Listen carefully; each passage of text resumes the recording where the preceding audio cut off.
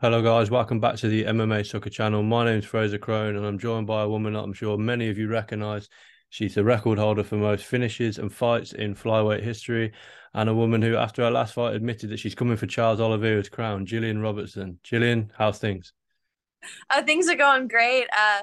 Obviously, super hyped off my last win. Super hyped to get a new opponent coming up. A couple months out still, but just excited to have a fight matchup. Yeah, yeah. I was. We'll go on to talk about your upcoming. I think it's in April. Am I right in thinking? Yeah, Correct. yeah. Yes. So we'll go on to talk about that fight a little bit later on. But I was just watching Errol Hawani show before we went live, and he had Michael Chandler on there talking about the his upcoming Ultimate Fighter season with obviously with against coaching against McGregor that was announced at the weekend. I thought it would be a missed opportunity not to speak to you, someone who's been there quite literally, has been in the house. So how was your experience on the show? I know it was a good few years ago now, and we're way past the Ultimate Fighter stage where we're looking at title contention at top 10, top 15, top 10, top 5 contention for yourself. But you've got the experience. So how do you think those two guys will sort of clash when they're in the house? So the Ultimate Fighter for me, I feel like it was like probably one of the best and one of the worst experiences of my life. Because I'm like, it's so awesome whenever you're in the gym and you're surrounded by 8 to 10 other girls who all have the same goal as you. They're all as dedicated as you. They just want to work hard. And you have probably 5 or 6 coaches there every single day who have all eyes on you. So you're getting the best work in the world. And that's just like, there's nowhere in the world that you're going to get work like you get in the tough house. But then you go back to the house and there's no phone, no music, no TV, no books, absolutely nothing to do. And it's just so boring. So I feel like it's so awesome for the training aspect, so like hard for the I guess social aspect of it. But that being said, I think that Michael Chandler and Conor McGregor are gonna really bring like the heat in the social aspect. I think there's gonna be a lot of shit talk, and I think it's gonna be really interesting. Yeah, yeah, for sure. I'm, I'll admit that the last couple of series, I've sort of I followed it along, but I haven't been, intently watching. I think this season, like you say, they'll bring the shit talking, so it's definitely one not to be missed. I think I'm right in thinking that obviously your coaches were Alvarez and Gaethje, so there wasn't too much bad blood between the two until obviously they then fought. But do you think that how much of an aspect do you think that plays the coaches sort of not getting along? We had what Rampage and Rashad. We've had McGregor has even been on it before against URFA. There's a little bit of needle between them, despite the fact that they weren't going to fight. How much of an aspect do you think that plays on you guys, the fighters, in there? I think it might play a little bit of an aspect. No matter what, we're there to fight each other at the end of the day. So I feel like you definitely saw that in our season, even though the coaches weren't sitting there in each other's faces.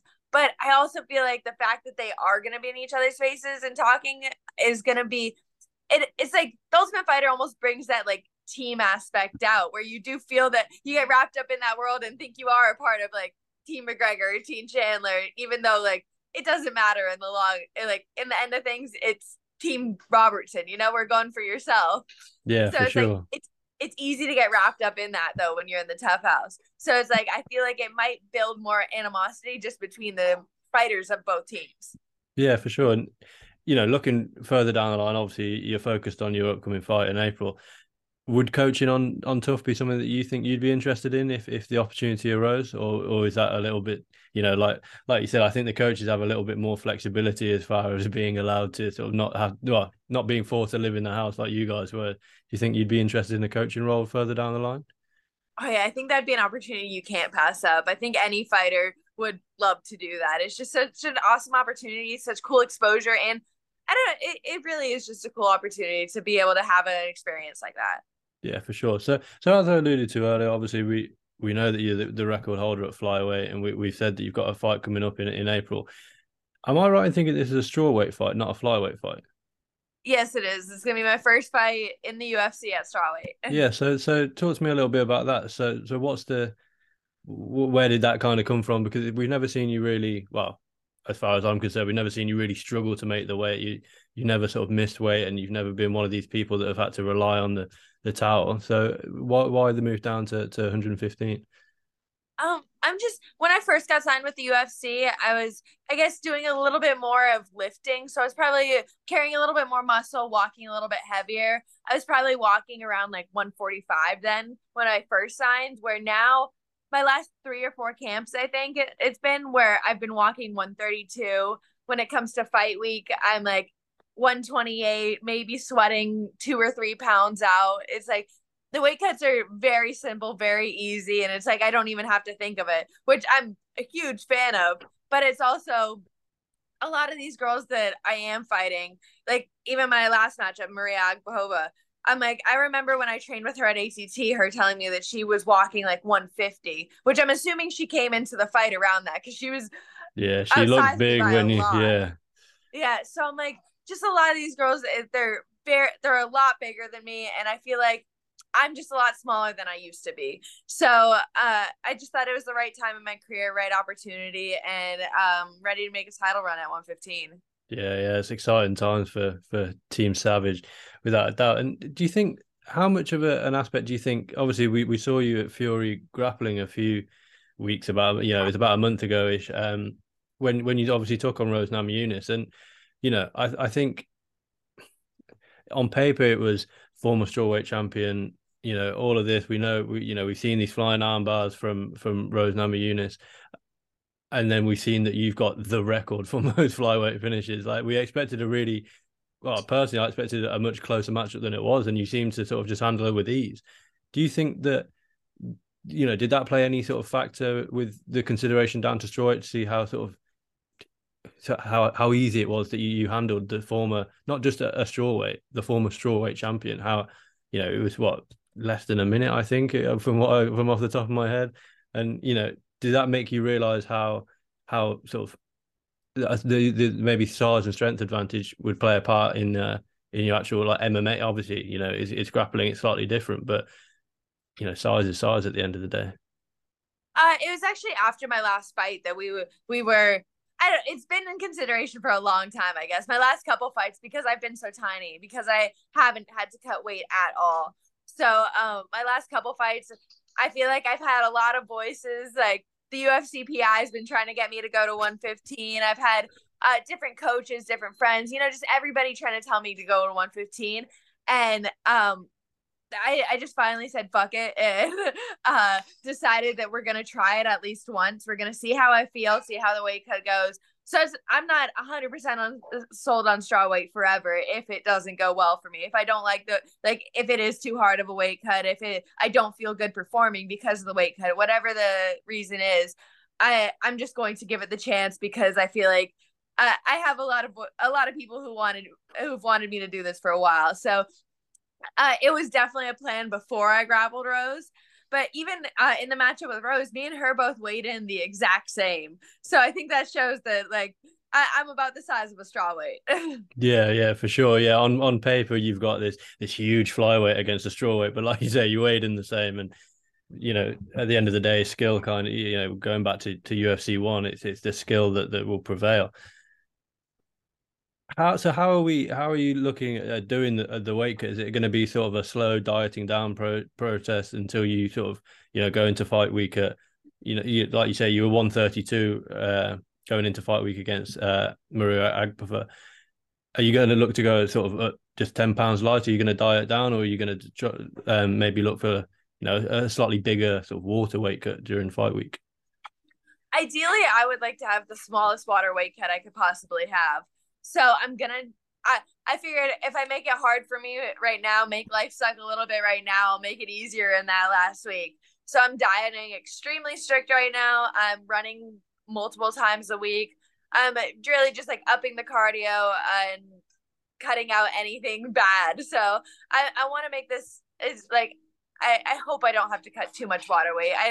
Ideally I would like to be able to diet down and be able to do it as healthy as possible and make it as easy as possible. I'm like, I don't want to say an easy weight cut because it's gonna suck no matter what. But make it as easy as possible. Yeah, for sure. So looking ahead, obviously, like we've been going on about, it's not until the sort of not until April. So we've got the rest of we're only in sort of mid-February. We've got all of March. But looking ahead to your opponent, Pierre Rodriguez, you know, for you personally, when looking ahead at her, are you game planning a specific sort of game plan to beat her, or are you looking at just general improvements on yourself, on your own game, how to get a little bit sharper here, a little bit better here, learn this new move, learn that new move? No, I focus on all that stuff outside of camp. So in camp, we're focused on Pierre. We're focused on what I need to do to beat her and the game plan that we're going to use to approach. Because we want to make it so it's like second nature to me. So when I walk into the cage, I don't even have to think about it. I know that whatever our game plan is, I'm just running it because it's all I've drilled for the last 2 months. Yeah, for sure. And you know, she is undefeated, and she will be riding a lot of confidence. But how much do you know about her? Because she hasn't been in the UFC nearly as long as yourself, and nearly as long as a lot of the girls that sort of in and around the strawweight mix. Do you know? Obviously, there's enough tape on her for you to get a good gauge of how she's going to try and approach the fight. But how much do you sort of know about her, and where do you think your advantages lie?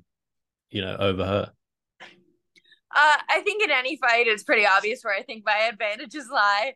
Obviously, I think on the ground, I think I just outmatch any girl. I think it's going to be a completely different level. I think she is a very good boxer. She's versatile with her takedown. She's not scared to take it to the ground. I don't think she'll be scared to take me down either. I think that maybe like she'll finish the rounds trying to take me down.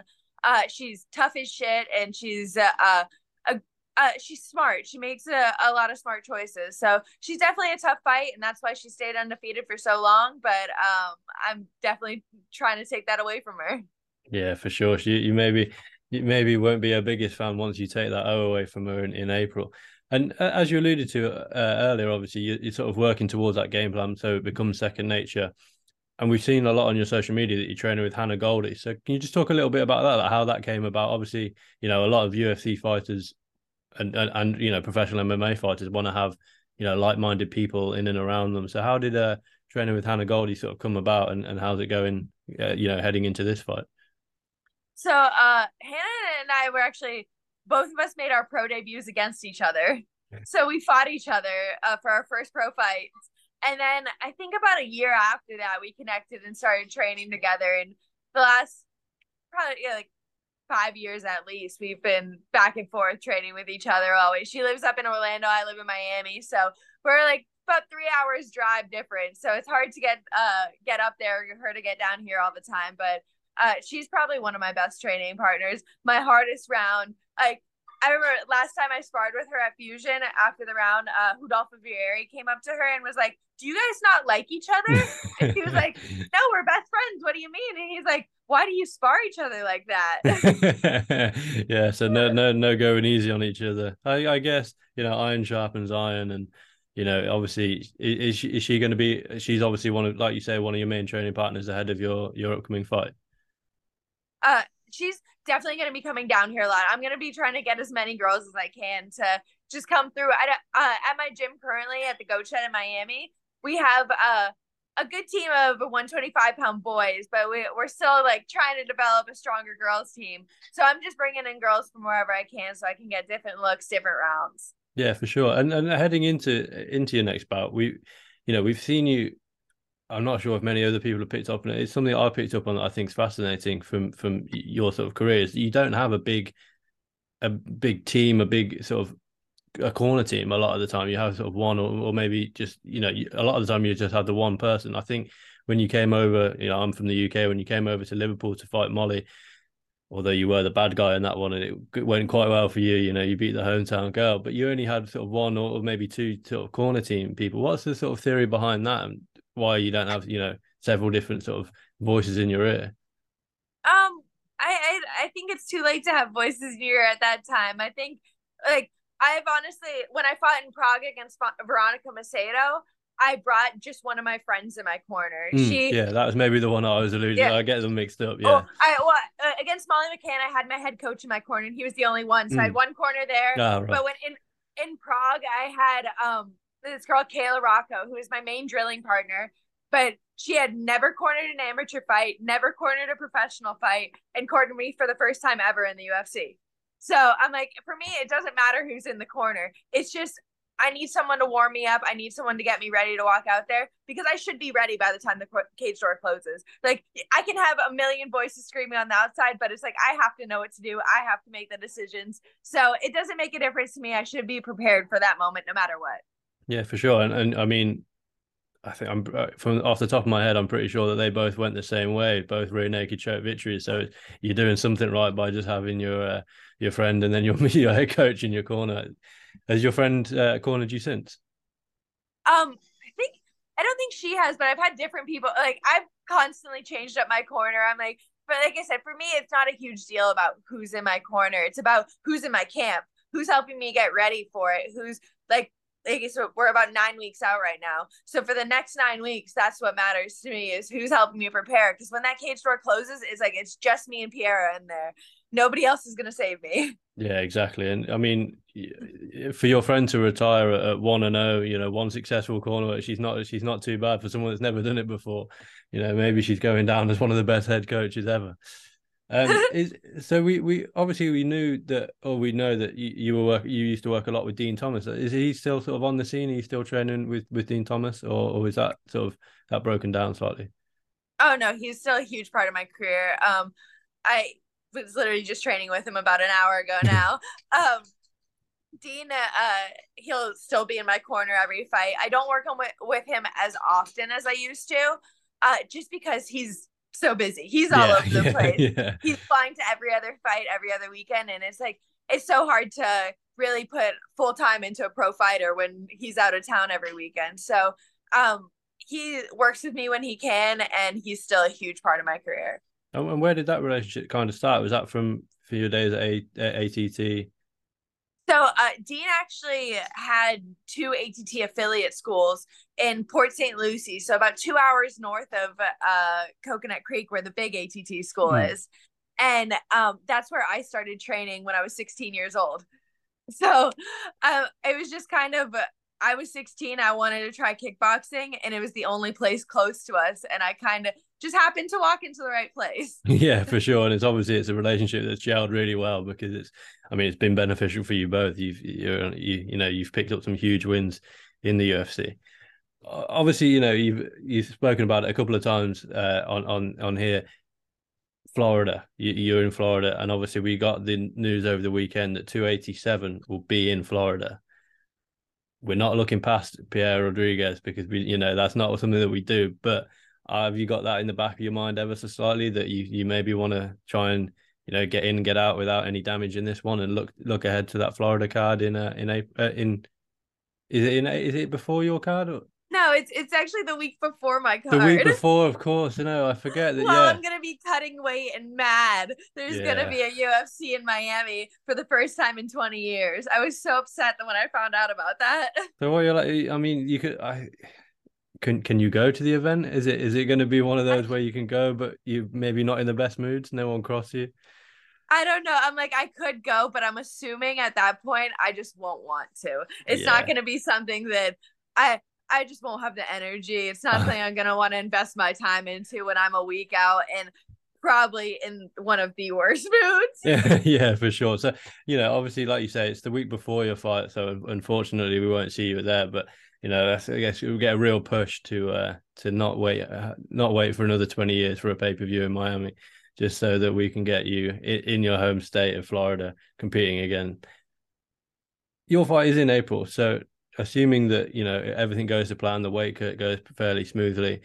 How do you see 2023 playing out after this? Because it's the first quarter. Obviously, we've been all focused around this fight and just this fight, but progressing on from there, like I say, assuming that this one goes your way and you don't take any damage in this one, how do you see the rest of your 2023 playing out? I guess it depends how smoothly the weight cut feels and how well it goes. Because I would say at least two or three, at least one or two more fights after this. So I would like to have 2 to 3 fights this year, depending on how tough it feels on my body. Because if the weight cut is bad on my body, I might need to take the time a little bit to just get my body prepped to go through that again. So yeah, I would say at least one or two more fights, and that hopefully be getting something maybe in the top 15 after this one. Yeah, for sure. And like we say, we don't you don't want to look past your opponent, because if you look past your opponent, that's where sort of, complacency maybe begins to kick in. But how do you think you match up with the girls in the top five? Like, we know there's no, there's facts. Most finishes in UFC flyweight history, your ground game is dangerous. So how do you think you match up with some of the girls, in and around the top sort of 5, top 10? Because you've got the likes of, Carla Espada, who's one of these relentless wrestlers who will more than likely, let's say you face her, she'll look to take you down. Mackenzie Dern, her submission game is, quite famous within the UFC for her work, outside of the UFC and within the UFC. So how do you think you match up with some of the girls sort of, higher up in the division, assuming that this one goes well and you do get that top 15 spot that you're after? Oh, I think I match up very well with a lot of those girls, especially like the two you just mentioned, Carla Esparza. I'm someone who I'm like, okay, go ahead, take me down. Let me work my guard. Let me work my submission. So I'm more than happy to take that fight. And then Mackenzie Dern, I feel like she's the only girl I will honestly say that I do respect her jujitsu. And I do think that if it was a straight jujitsu match, 100% jujitsu, that she would give me work. But this is MMA. I'm like, you got to get the fight to the floor first, which I feel like she wouldn't be able to do with me. I feel like I'd be able to work on my feet or defend takedowns well enough and then be able to execute my grappling later in that matchup. But all of them, no matter what, I feel like they're all good matchups for me. Anyone in the top 15, I've already been looking at, just waiting. I want those matchups. Yeah, like you say, this strawweight move has been in the sort of pipeline for a while now, and now that your friends and family have given you that push, it's time to go sort of full all guns blazing into 20. Well, all guns blazing into April, and then hopefully all guns blazing into the top 15. Just looking slightly ahead to this weekend, while I've got you here, Makhachev versus Volkanovski. How do you see that one going down? Obviously, they're fighting for pound greatness. How do you see that one going down? Who have you got to win that one? I think everybody I talk to says the same thing, and I feel like I agree with this. Everybody wants Volkanovski to win, but doesn't think it's going to happen. I'm Yeah, like, it's the same with me. A lot of people I've spoken to want Volkanovski, but think Makhachev might get the dub.